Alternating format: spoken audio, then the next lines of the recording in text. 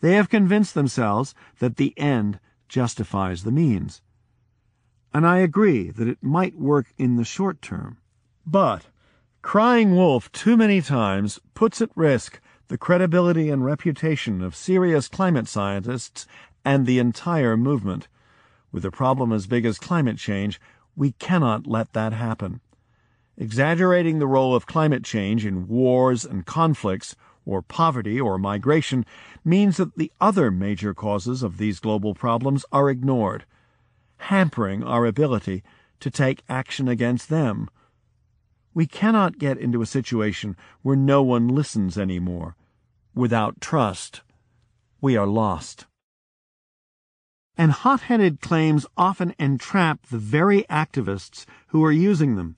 The activists defend them as a smart strategy to get people engaged and then forget that they are exaggerating and become stressed and unable to focus on realistic solutions.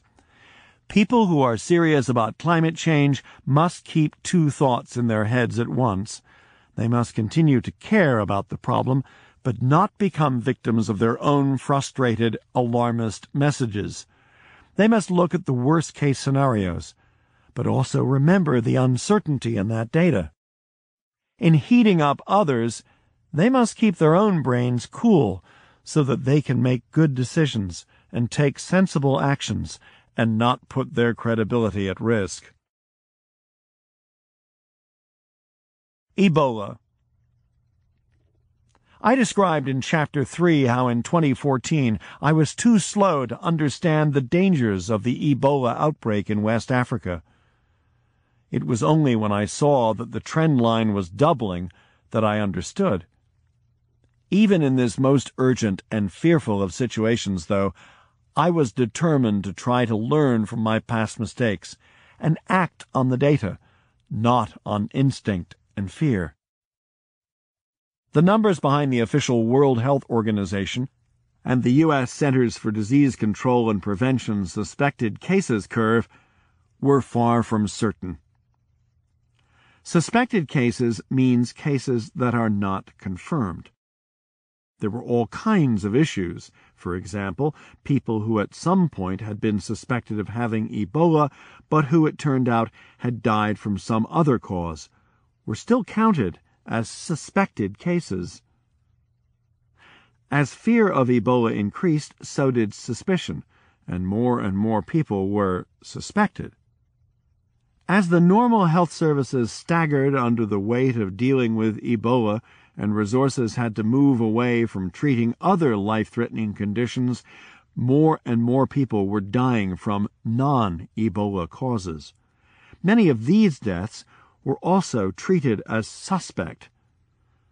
So the rising curve of suspected cases got more and more exaggerated and told us less and less about the trend in actual confirmed cases. If you can't track progress, you don't know whether your actions are working. So when I arrived at the Ministry of Health in Liberia, I asked how we could get a picture of the number of confirmed cases. I learned within a day that blood samples were being sent to 4 different labs, and their records in long and messy Excel spreadsheets were not being combined. We had hundreds of healthcare workers from across the world flying in to take action, and software developers constantly coming up with new, pointless Ebola apps. Apps were their hammers, and they were desperate for Ebola to be a nail. But no one was tracking whether the action was working or not. With permission, I sent the 4 Excel spreadsheets home to Ola in Stockholm, who spent 24 hours cleaning and combining them by hand, and then carrying out the same procedure one more time to make sure the strange thing he saw wasn't a mistake. It wasn't. When a problem seems urgent, the first thing to do is not to cry wolf, but to organize the data. To everybody's surprise, the data came back showing that the number of confirmed cases had reached a peak 2 weeks earlier and was now dropping. The number of suspected cases kept increasing. Meanwhile, in reality, The Liberian people had successfully changed their behavior, eliminating all unnecessary body contact. There was no shaking hands and no hugging. This, and the pedantic obedience to strict hygiene measures being imposed in stores, public buildings, ambulances, clinics, burial sites, and everywhere else, was already having the desired effect. The strategy was working, but until the moment Ola sent me the curve, nobody knew. We celebrated, and then everybody continued their work, encouraged to try even harder, now that they knew what they were doing was actually working. I sent the falling curve to the World Health Organization, and they published it in their next report. But the Centers for Disease Control insisted on sticking to the rising curve of suspected cases. They felt they had to maintain a sense of urgency among those responsible for sending resources. I understand they were acting from the best of intentions, but it meant that money and other resources were directed at the wrong things. More seriously, it threatened the long-term credibility of epidemiological data. We shouldn't blame them. A long jumper is not allowed to measure her own jumps. A problem-solving organization should not be allowed to decide what data to publish either. The people trying to solve a problem on the ground, who will always want more funds, should not also be the people measuring progress. That can lead to really misleading numbers. It was data. The data showing that suspected cases were doubling every 3 weeks that made me realize how big the Ebola crisis was. It was also data, the data showing that confirmed cases were now falling, that showed me that what was being done to fight it was working. Data was absolutely key. And because it will be key in the future, too, when there is another outbreak somewhere, it is crucial to protect its credibility and the credibility of those who produce it. Data must be used to tell the truth, not to call to action, no matter how noble the intentions. Urgent. Read this now. Urgency is one of the worst distorters of our worldview. I know I probably said that about all the other dramatic instincts too, but I think maybe this one really is special. Or perhaps they all come together in this one. The over-dramatic worldview in people's heads creates a constant sense of crisis and stress. The urgent now or never feelings it creates lead to stress or apathy. We must do something drastic. Let's not analyze, let's do something. Or, it's all hopeless, there's nothing we can do, time to give up. Either way, we stop thinking, give in to our instincts, and make bad decisions. The 5 global risks we should worry about. I do not deny that there are pressing global risks we need to address. I am not an optimist painting the world in pink.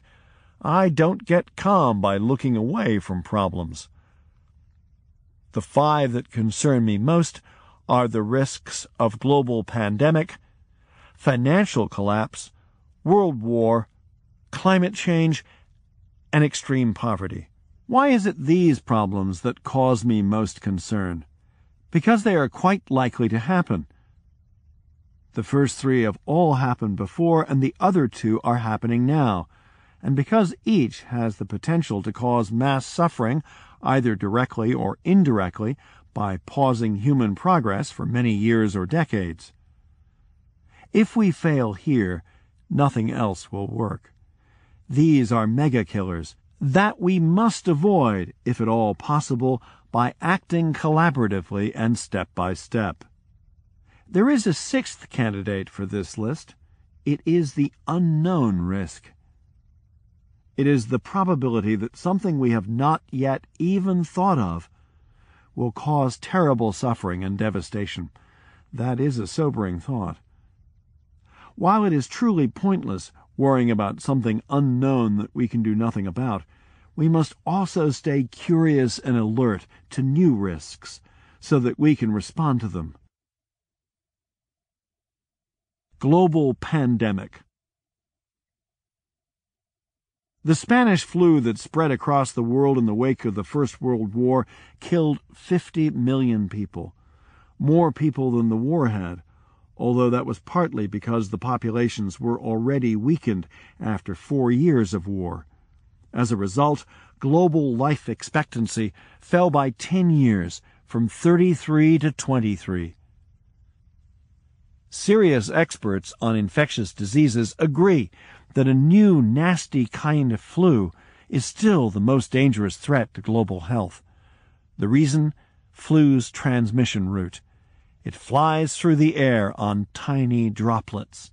A person can enter a subway car and infect everyone in it without them touching each other or even touching the same spot. An airborne disease like flu, with the ability to spread very fast, constitutes a greater threat to humanity than diseases like Ebola or HIV/AIDS. Protecting ourselves in every possible way from a virus that is highly transmissible and ignores every type of defense is worth the effort, to put it mildly. The world is more ready to deal with flu than it has been in the past, but people on level 1 still live in societies where it can be difficult to intervene rapidly against an aggressively spreading disease. We need to ensure that basic health care reaches everyone, everywhere, so that outbreaks can be discovered more quickly. And we need the World Health Organization to remain healthy and strong to coordinate a global response. Financial collapse. In a globalized world, the consequences of financial bubbles are devastating. They can crash the economies of entire countries and put huge numbers of people out of work, creating disgruntled citizens looking for radical solutions. A really large bank collapse could be way worse than the global eruption that started with the U.S. housing loan crash in 2009. It could crash the entire global economy. Since even the best economists in the world failed to predict the last crash and fail year on year to predict the recovery from it, because the system is too complicated for accurate predictions, there is no reason to suppose that because no one is predicting a crash, it will not happen. If we had a simpler system, there might be some chance of understanding it and working out how to avoid future collapses. World War III. My whole life I have done all I can to establish relations with people in other countries and cultures. It's not only fun, but also necessary to strengthen the global safety net against the terrible human instinct for violent retaliation and the worst evil of all, war. We need Olympic Games, international trade, educational exchange programs, free internet, anything that lets us meet across ethnic groups and country borders. We must take care of and strengthen our safety nets for world peace. Without world peace, none of our sustainability goals will be achievable. It's a huge diplomatic challenge to prevent the proud and nostalgic nations with a violent track record from attacking others now that they are losing their grip on the world market. We must help the Old West to find a new way to integrate itself peacefully into the new world. Climate change. It is not necessary to look only at the worst-case scenario to see that climate change poses an enormous threat. The planet's common resources, like the atmosphere, can only be governed by a globally respected authority, in a peaceful world abiding by global standards. This can be done.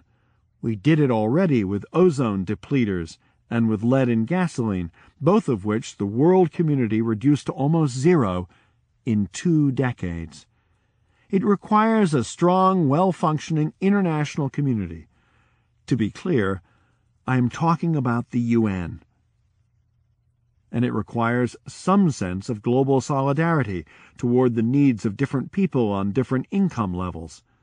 The global community cannot claim such solidarity if it talks about denying the 1 billion people on level 1 access to electricity, which would add almost nothing to overall emissions. The richest countries emit by far the most CO2 and must start improving first before wasting time pressuring others. Extreme poverty. The other risks I have mentioned are highly probable scenarios that would bring unknown levels of future suffering. Extreme poverty isn't really a risk. The suffering it causes is not unknown and not in the future. It's a reality. It's misery, day to day, right now. It is also where Ebola outbreaks come from, because there are no health services to encounter them in an early stage, and where civil wars start, because young men desperate for food and work, and with nothing to lose, tend to be more willing to join brutal guerrilla movements. It's a vicious circle.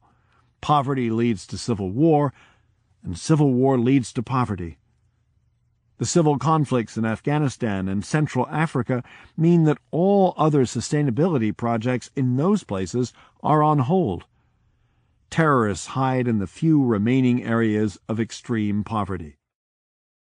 When rhinos are stuck in the middle of a civil war, it's much more difficult to save them.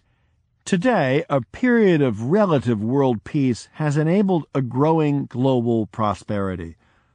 A smaller proportion of people than ever before is stuck in extreme poverty, but there are still 800 million people left. Unlike with climate change, we don't need predictions and scenarios. We know that 800 million are suffering right now. We also know the solutions: peace, schooling, universal basic health care, electricity, clean water, toilets, contraceptives, and microcredits to get market forces started. There's no innovation needed to end poverty. It's all about walking the last mile with what's worked everywhere else. And we know that the quicker we act, the smaller the problem.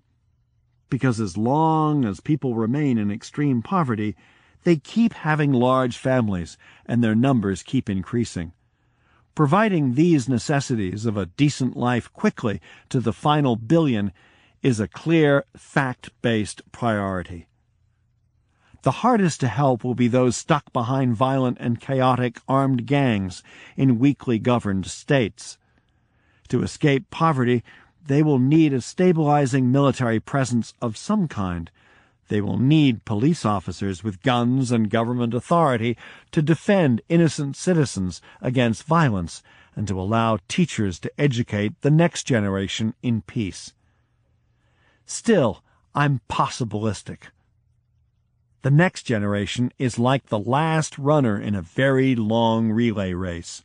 The race to end extreme poverty has been a marathon, with the starter gun fired in 1800. This next generation has the unique opportunity to complete the job, to pick up the baton, cross the line, and raise its hands in triumph. The project must be completed, and we should have a big party when we are done. Knowing that some things are enormously important is, for me, relaxing. These 5 big risks are where we must direct our energy. These risks need to be approached with cool heads and robust, independent data. These risks require global collaboration and global resourcing. These risks should be approached through baby steps and constant evaluation, not through drastic actions. These risks should be respected by all activists, in all causes. These risks are too big for us to cry wolf. I don't tell you not to worry. I tell you to worry about the right things. I don't tell you to look away from the news or to ignore the activists' calls to action. I tell you to ignore the noise, but keep an eye on the big global risks. I don't tell you not to be afraid. I tell you to stay cool-headed and support the global collaborations we need to reduce these risks. Control your urgency instinct. Control all your dramatic instincts. Be less stressed by the imaginary problems of an over-dramatic world and more alert to the real problems and how to solve them. Factfulness. Factfulness is recognizing when a decision feels urgent and remembering that it rarely is. To control the urgency instinct, take small steps. Take a breath. When your urgency instinct is triggered, your other instincts kick in and your analysis shuts down. Ask for more time and more information. It's rarely now or never, and it's rarely either or. Insist on the data. If something is urgent and important, it should be measured. Beware of data that is relevant but inaccurate, or accurate but irrelevant. Only relevant and accurate data is useful. Beware of fortune tellers. Any prediction about the future is uncertain. Be wary of predictions that fail to acknowledge that. Insist on a full range of scenarios, never just the best or worst case. Ask how often such predictions have been right before. Be wary of drastic action. Ask what the side effects will be. Ask how the idea has been tested.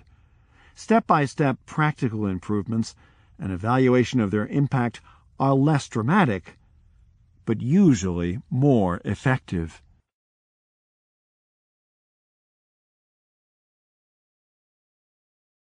Chapter 11.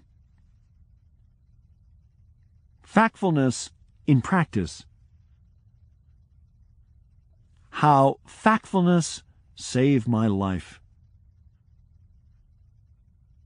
"I think we should run," whispered the young teacher standing beside me. Two thoughts raced across my mind. One was that if the teacher took off, I would have no way of communicating with the agitated crowd in front of me. I grabbed his arm and held on tightly. The other thought was something that a wise governor of Tanzania had told me. When someone threatens you with a machete, never turn your back. Stand still, look him straight in the eye, and ask him what the problem is. It was 1989, and I was in a remote and extremely poor village named Makanga, in the Bandundu region of what was then Zaire and is now the Democratic Republic of the Congo. I was part of a team investigating an epidemic of the incurable paralytic disease called Konzo that I had first discovered in Mozambique years earlier.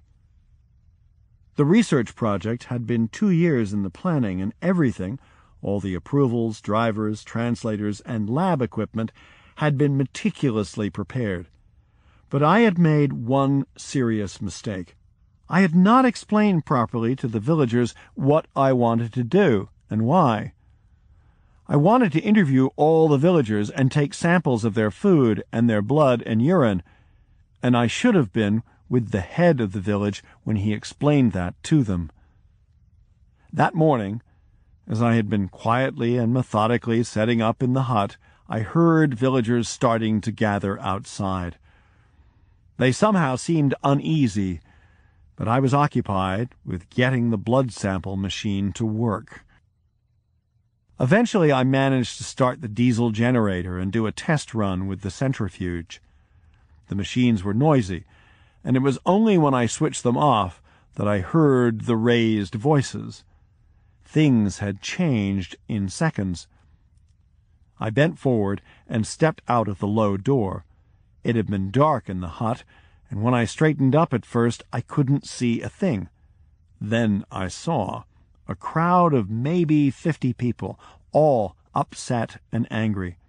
Some of them were pointing their fingers at me.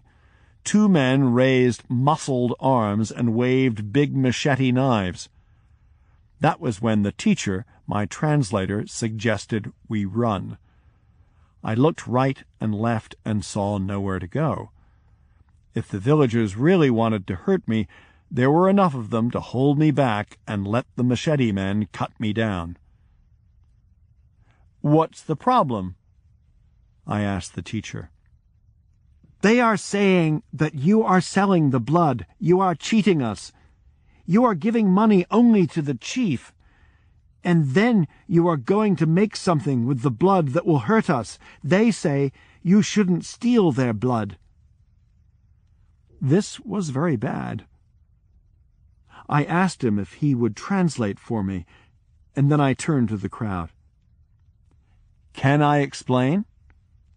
I asked the villagers. "I can either leave your village right away, if you want, or I can explain why we have come." "Tell us first," the people said. Life is boring in these remote villages, so they probably thought, we can let him talk first, and we can kill him afterward. The crowd held back the men with the machetes. "Let him talk." This was the talk we should have had before. If you want to go into a village to do research, you have to take small steps, take your time, and be respectful. You have to let people ask all their questions, and you have to answer them. I started to explain that we were working on a disease named konzo.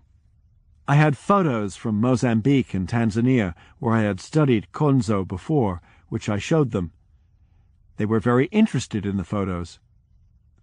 "We think it's linked to how you prepare the cassava," I said. No, they said. "Well, we want to do this research to test whether we are right. If we can find out, maybe you won't get the disease anymore." Many of the children in the village had konzo. We had noticed them when we first arrived, lagging behind while other children ran alongside our jeep with charming curiosity. I had spotted some children in this crowd with the classic spastic walking style, too. People began to mumble. One of the machete men, the more dangerous-looking one with bloodshot eyes and a big scar down his forearm, started screaming again. And then a barefoot woman, perhaps 50 years old, stepped out of the crowd. She strode toward me and then turned, threw out her arms, and in a loud voice said, "Can't you hear that it makes sense what he is saying? Shut up! It makes sense. This blood test is necessary. Don't you remember everyone who died from measles? So many of our children died. Then they came and gave the children the vaccine, remember? And now no child ever dies of that disease, okay?" The crowd shouted back, unmollified. "Yes, measles vaccine was good, but now they want to come take our blood, blah, blah, blah." The woman paused, then took a step toward the crowd. "How do you think they discovered the measles vaccine? Do you think it grows on trees in their countries? Do you think they pulled it out of the ground? No. They do what this doctor calls," and she looked at me, "research." As she repeated the word the translator had used for research, she turned round and pointed at me. "That is how they find out how to cure diseases. Don't you see?" We were in the most remote part of Bandundu, and here this woman had stepped up like the secretary of the Academy of Science and defended scientific research. "I have a grandchild crippled for life by this konzo. The doctor says he can't cure it. But if we let him study us, perhaps he will find a way to stop it, like they stopped measles, so that we don't have to see our children and our grandchildren crippled anymore. This makes sense to me. We, the people of Makanga, need this research." Her dramatic talent was amazing, but she didn't use it to distort the facts. She used it to explain them, forcefully, in a manner I had seen confident African women act in villages many times before. She rolled up her left sleeve. She turned her back on the crowd, pointed with her other hand to the crook of her arm, and looked me in the eyes. "Here, doctor, take my blood." The men with machetes lowered their arms and moved away. 5 or 6 others wandered off, grumbling. Everyone else lined up behind the woman to give their blood, the shouting replaced by soft voices and faces turned from anger to curious smiles. I have always been extremely thankful for this courageous woman's insight, and now that we have defined factfulness after years of fighting ignorance, I am amazed at how well it describes her behavior. She seemed to recognize all the dramatic instincts that had been triggered in that mob, helped them gain control over them, and convinced her fellow villagers with rational arguments. The fear instinct had been triggered by the sharp needles, the blood, and the disease. The generalization instinct had put me in a box as a plundering European. The blame instinct made the villagers take a stand against the evil doctor who had come to steal their blood. The urgency instinct made people make up their minds way too fast. Still, under this pressure, she had stood up and spoken out. It had nothing to do with formal education. She most certainly had never left Bandundu, and I'm sure she was illiterate. Without a doubt, she had never learned statistics or spent time memorizing facts about the world. But she had courage, and she was able to think critically and express herself with razor-sharp logic and perfect rhetoric at a moment of extreme tension. Her factfulness saved my life. And if that woman could be factful under those circumstances, then you, highly educated, literate reader, who just read this book, you can do it too. Factfulness in practice. How can you use factfulness in your everyday life, in education, in business, in journalism, in your own organization or community, and as an individual citizen? Education. In Sweden we don't have volcanoes, but we have geologists who are paid out of public funds to study volcanoes. Even regular school kids learn about volcanoes.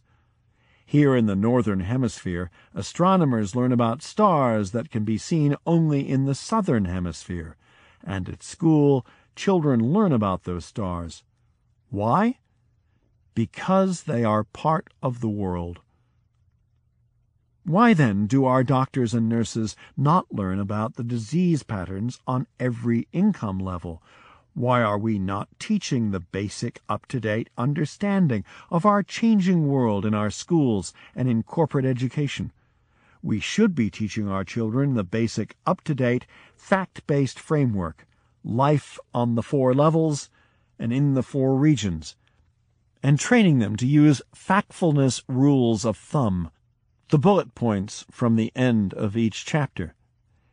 This would enable them to put the news from around the world in context and spot when the media, activists, or salespeople are triggering their dramatic instincts with over-dramatic stories.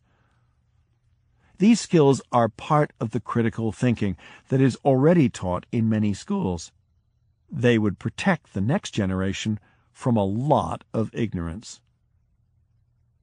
We should be teaching our children that there are countries on all different levels of health and income, and that most are in the middle. We should be teaching them about their own country's socio-economic position in relation to the rest of the world and how that is changing. We should be teaching them how their own country progressed through the income levels to get to where it is now, and how to use that knowledge to understand what life is like in other countries today. We should be teaching them that people are moving up the income levels and most things are improving for them. We should be teaching them what life was really like in the past, so that they do not mistakenly think that no progress has been made. We should be teaching them how to hold the two ideas at the same time, that bad things are going on in the world, but that many things are getting better. We should be teaching them that cultural and religious stereotypes are useless for understanding the world. We should be teaching them how to consume the news and spot the drama without becoming stressed or hopeless. We should be teaching them the common ways that people will try to trick them with numbers. We should be teaching them that the world will keep changing and that they will have to update their knowledge and worldview throughout their lives. Most important of all, we should be teaching our children humility and curiosity.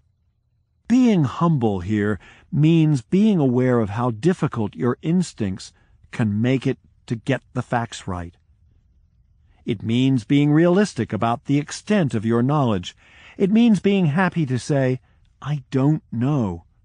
It also means, when you do have an opinion, being prepared to change it when you discover new facts.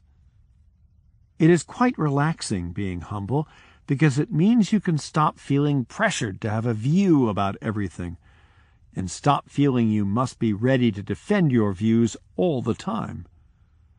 Being curious means being open to new information and actively seeking it out. It means embracing facts that don't fit your worldview and trying to understand their implications. It means letting your mistakes trigger curiosity instead of embarrassment. How on earth could I be so wrong about that fact? What can I learn from that mistake? Those people are not stupid. So why are they using that solution? It is quite exciting to be curious, because it means you are always discovering something interesting. But the world will keep changing, and the problem of ignorant grown-ups will not be solved by teaching the next generation. What you learn about the world at school will become outdated within 10 or 20 years of graduating. So we must find ways to update adults' knowledge, too. In the car industry, cars are recalled when a mistake is discovered. You get a letter from the manufacturer saying, "We would like to recall your vehicle and replace the brakes." When the facts about the world that you were taught in schools and universities become out of date, you should get a letter too. "Sorry, what we taught you is no longer true. Please return your brain for a free upgrade." Or perhaps your employer should tackle the problem. "Please go through this material and take this test, and avoid embarrassing yourself at the World Economic Forum or similar." Replace sombreros with Dollar Street. Children start learning about other countries and religions in preschool. Cute little world maps with people in folklore dress from across the world are intended to make them aware of and respectful toward other cultures. The intention is good, but these kinds of illustrations can create an illusion of great difference. People in other countries can seem stuck in historic and exotic ways of life. Of course, some Mexicans sometimes wear large sombreros, but these large hats nowadays are probably more common on the heads of tourists. Let's show children Dollar Street instead, and show them how regular people live. If you're a teacher, send your class traveling on dollarstreet.org and ask them to find differences within countries and similarities across countries. Business. A single typo in your CV and you probably don't get the job. But if you put 1 billion people on the wrong continent, you can still get hired. You can even get a promotion.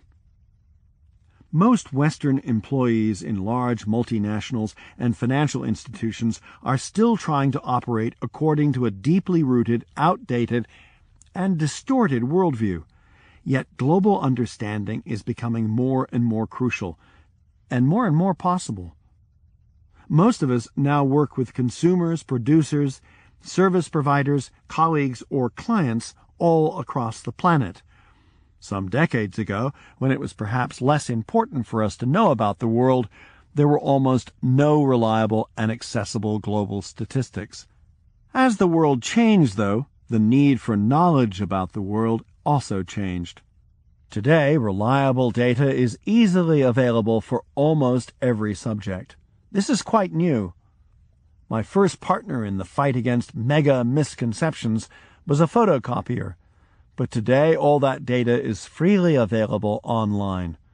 In recruitment, production, marketing, and investment, it has never been easier, or more important, for business leaders and employees to act on a fact-based worldview. Using data to understand the globalized markets has already become part of the culture.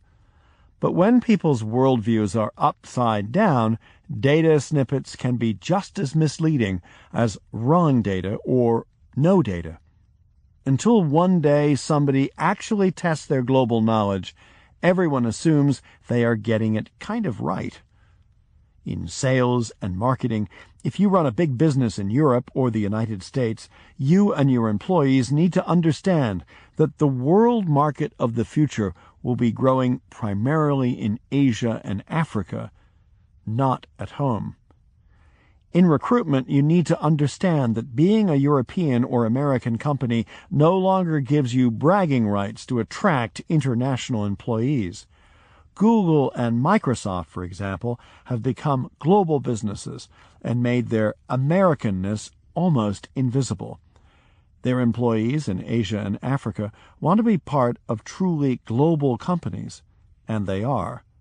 Their CEOs, Sundar Pichai of Google and Satya Nadella of Microsoft, were both raised and educated in India. When I present to European corporations, I always tell them to tune down their European branding, remove the Alps from your logo, and to move their headquarters, but not their European staff, elsewhere. In production, you need to understand that globalization is not over.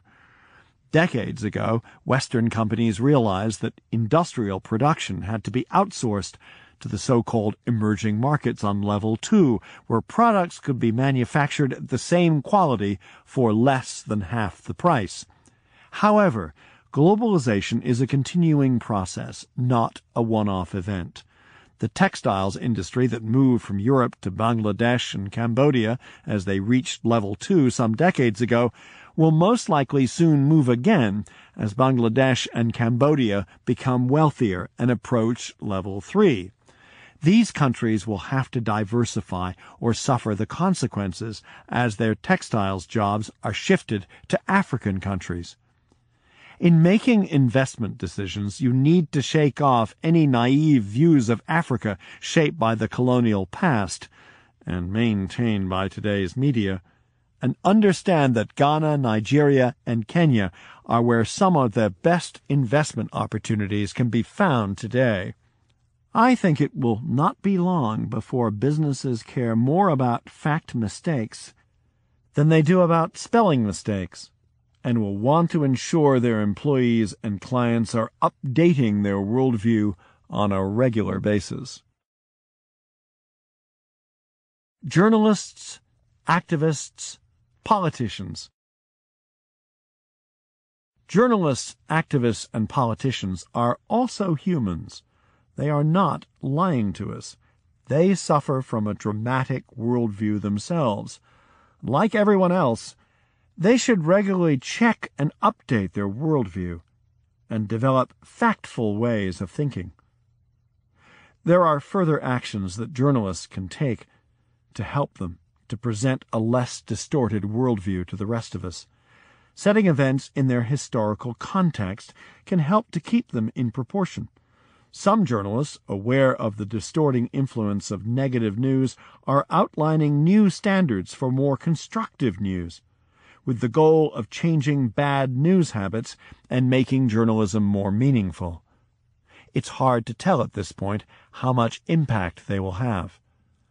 Ultimately, it is not journalists' role, and it is not the goal of activists or politicians to present the world as it really is. They will always have to compete to engage our attention with exciting stories and dramatic narratives. They will always focus on the unusual rather than the common, and on the new or temporary rather than slowly changing patterns. I cannot see even the highest quality news outlets conveying a neutral and non-dramatic representative picture of the world, as statistics agencies do. It would be correct, but just too boring. We should not expect the media to move very far in that direction.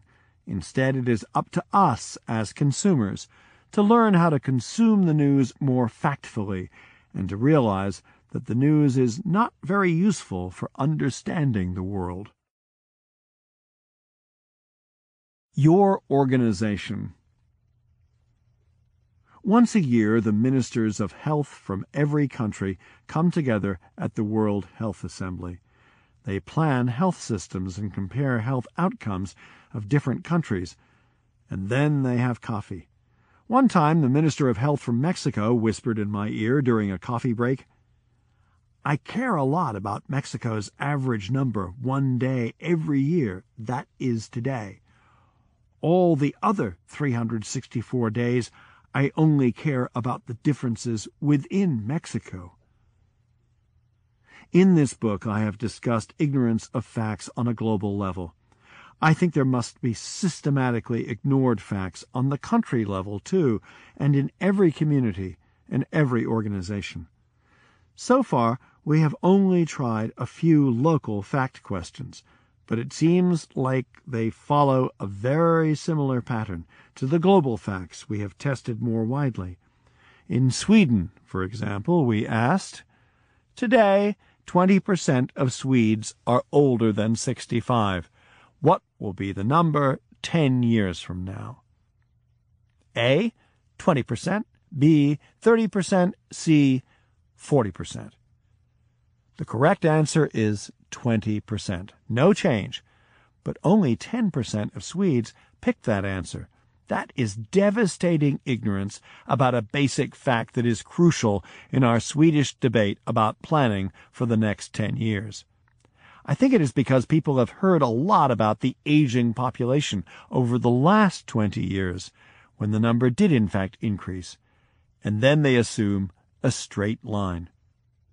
There are so many local and subject area fact questions we would love to try.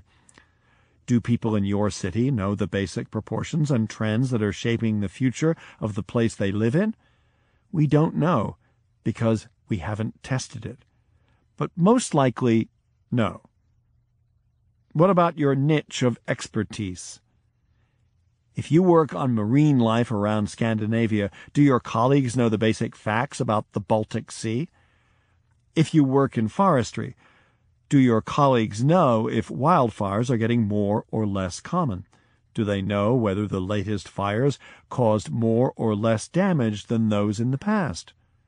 We think there are endless such ignorances to discover if the fact questions are asked, which is exactly why we suggest that as step 1, you can hunt for ignorance in your own organization using the same methods we have used. Start simply by asking what are the most important facts in your organization and how many people know them. Sometimes people get nervous about this. They think their colleagues and friends will be offended if they start checking their knowledge and will not appreciate being proved wrong. My experience is the opposite. People like it a lot. Most people find it inspiring to realize what the world looks like. Most people are eager to start learning. Testing their knowledge, if it is done in a humble way, can release an avalanche of curiosity and new insights. Final words. I have found fighting ignorance and spreading a fact-based worldview to be a sometimes frustrating, but ultimately inspiring and joyful way to spend my life. I have found it useful and meaningful to learn about the world as it really is. I have found it deeply rewarding to try to spread that knowledge to other people, and I have found it so exciting to finally start to understand why spreading that knowledge and changing people's worldviews have been so damn hard. Could everyone have a fact-based worldview one day? Big change is always difficult to imagine, but it is definitely possible, and I think it will happen for 2 simple reasons. First, a fact-based worldview is more useful for navigating life, just like an accurate GPS is more useful for finding your way in the city. Second, and probably more important, a fact-based worldview is more comfortable. It creates less stress and hopelessness than the dramatic worldview, simply because the dramatic one is so negative and terrifying. When we have a fact-based worldview, we can see that the world is not as bad as it seems, and we can see what we have to do to keep making it better.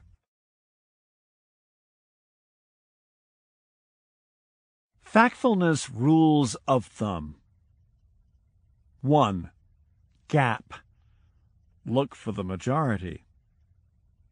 2. Negativity. Expect bad news. 3. Straight line. Lines might bend. 4. Fear. Calculate the risks. 5. Size. Get things in proportion. 6. Generalization. Question your categories. 7. Destiny. Slow change is still change. 8. Single. Get a toolbox. 9. Blame. Resist pointing your finger. 10. Urgency. Take small steps. Outro. In September 2015, Hans and the 2 of us decided to write a book together. On February 5, 2016, Hans received a diagnosis of incurable pancreatic cancer. The prognosis was bad. Hans was given 2 or 3 months to live, or, if the palliative treatments were very successful, perhaps 1 year. After the initial horrible shock, Hans thought things through. Life would continue for a while. He would still be able to enjoy time with his wife Agneta and his family and friends. But day to day his health would be unpredictable. So within a week he had canceled all his 67 planned lectures for the coming year, as well as all planned TV and radio appearances and film productions. Hans was so sad to do it, but he realized he had no choice. and this dramatic change to his professional life was made bearable by one thing: the book. Following the diagnosis, there was pleasure in the sadness, as the book turned from being a burden on top of other tasks to being Hans's intellectual inspiration and joy. There was so much he wanted to say. Over the next months, in our enthusiasm, the three of us pulled together enough material for a very thick book about Hans's life, the work we had done together, and our latest ideas. Until the very end, he remained curious and passionate about the world. We agreed on the outline for the book and started to write it. We had worked together on challenging projects for many years, and were used to constantly fighting over how best to explain a particular fact or concept. We were quickly humbled to discover how easy the collaboration had been during the years when we had all been well, and how terribly difficult it was to maintain our usual sharp and combative way of working now that Hans was ill. We almost failed. On the evening of Thursday, February 2nd, 2017, Hans's health suddenly deteriorated. An ambulance was called, and into it Hans took printed copies of several chapters of the latest draft, his scribbled notes all over them. 4 days later, in the early hours of Tuesday, February 7th, Hans died. He had taken comfort over those last days from the drafts, discussing them with Ola from his hospital bed, and dictating an email to the publishers which said that he had thought we had at last achieved exactly the kind of book we have been aiming for. Our joint work, Hans wrote, is finally being turned into an enjoyable text that will help a global audience to understand the world. When we announced Hans's death, an avalanche of condolences immediately poured in from friends, colleagues, and admirers from all over the world. Tributes to Hans were all over the Internet.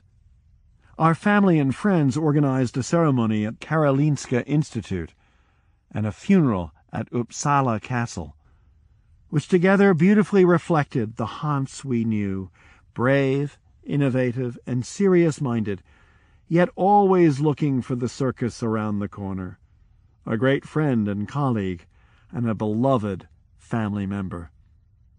The circus was there. There was a sword swallower on stage, of course, Hans's friend, whose X-ray we talked about at the beginning of this book. And our son Ted did his own homemade trick with a bandy stick and helmet. Bandy is a bit like ice hockey, but friendlier. We concluded with Frank Sinatra's anthem, My Way. Not just because Hans always did it his way, but because of a lucky accident a few years earlier. Hans didn't care much about music, and he always insisted he was totally tone-deaf. But his youngest son, Magnus, had once heard him sing. Hans had accidentally called Magnus from his pocket and, completely unaware, left him a 4-minute voice message. This recorded Hans driving through traffic while singing loudly and lustily to Frank Sinatra's defiant anthem. This was just so Hans. You have seen his list of global risks, but it couldn't stop him from singing on his way to work. 2 thoughts at the same time, concerned and full of joy. We had worked with Hans for 18 years. We had written his scripts and directed his TED Talks and argued with him for hours, sometimes months, about every detail of them. We had heard all his stories many times and had them recorded in many forms. Working on the book had been painful in the last months of Hans's life, but was strangely comforting in the months immediately after his death. As we completed this precious task, Hans's voice was always in our heads, and we often felt that he was not gone, but still in the room beside us. Finishing the book felt like the best way to keep him with us and to honor his memory. Hans would have loved promoting this book, and he would have done it brilliantly, but he knew from the moment of his diagnosis that that was not going to be possible. Instead, it falls to us to continue his mission and ours. Hans's dream of a fact-based worldview lives on in us, and we hope now in you too. Anna Rosling Rönnlund and Ola Rosling, Stockholm, 2017.